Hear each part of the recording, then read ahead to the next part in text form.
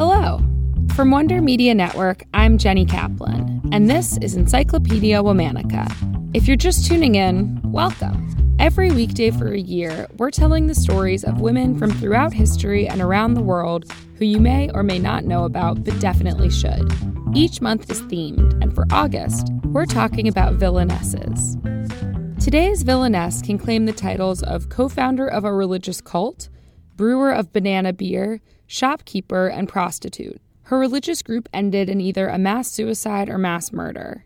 We're heading around the world to Uganda to talk about Credonia Mwerinde. Credonia Mwerinde was born in 1952 in Uganda. She came from a family of people who claimed a special connection to the divine.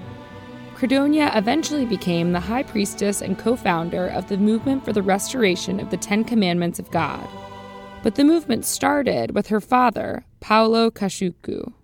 The story goes that in 1960, Paulo saw a vision of his dead daughter, Evangelista, who told him that he would see divine visions.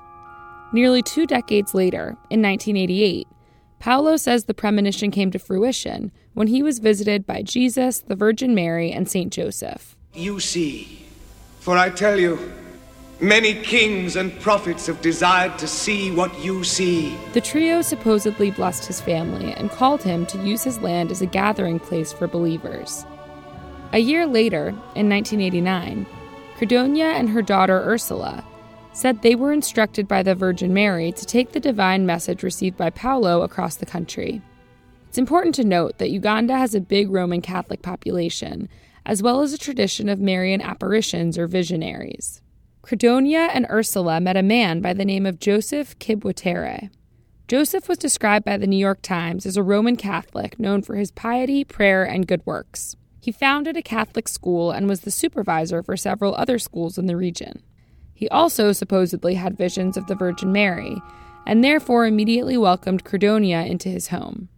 Credonia moved into Joseph's home and said her visions had told her that's where the movement should be based.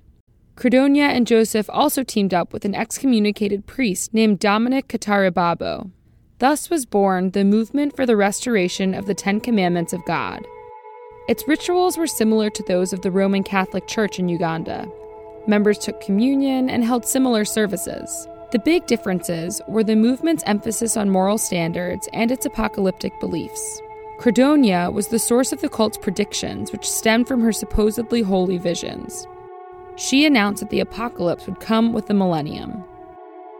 The movement had between 1,000 and 4,000 members at its height. It eventually moved locations to an estate owned by Credonia's father. And as membership grew, so did the organization's wealth. Many believers sold their belongings and joined the cult, particularly as the year 2000 approached. They'll tell you everything's fine. They're lying to you. Everything ain't fine. We are this close to just going crazy, going to hell. It's going to explode. Everything, because they don't know, because who knew we'd run out of 19s? And then it happened. The year 2000. Spoiler alert, the world didn't end. Members of the movement started asking questions, and some demanded their property and funds be returned. After a few months of disarray, members of the cult were told to fixate on another date, March 17th. Devoted followers traveled the country dispensing invites to current and former cult members, urging them to return to the compound by the 17th. One nun supposedly told people that the Virgin Mary was to appear that day. The group slaughtered cattle and purchased a bunch of Coca-Cola. One of the cult leaders bought 13 gallons of sulfuric acid from a shopkeeper in town. On March 15th, members of the movement ate the beef and drank the Coke they purchased in celebration of building a new church building. They spent much of the following night, the 16th, praying in that new building. Then, on the morning of March 17th, they went into the old church building. The windows were boarded up and the doors locked. At 10:30 a.m., nearby villagers heard an explosion. And then it was like a bomb exploded. Fire consumed the building and killed all those inside. An estimated 340 people died in that fire. Hundreds of other bodies were found in mass graves at movement properties across southwestern Uganda. Police investigators initially believed the fire was a mass suicide, before indicating it was a mass murder. Investigations showed that the mass graves across the country were dug over the course of a year and perhaps longer. In each mass grave, there was evidence of murders by multiple means. The running theory was that after the failed apocalyptic prophecy, leaders of the movement decided to kill their followers and then escaped. Credonia Mwerinde is believed to have survived the church fire and mass murder.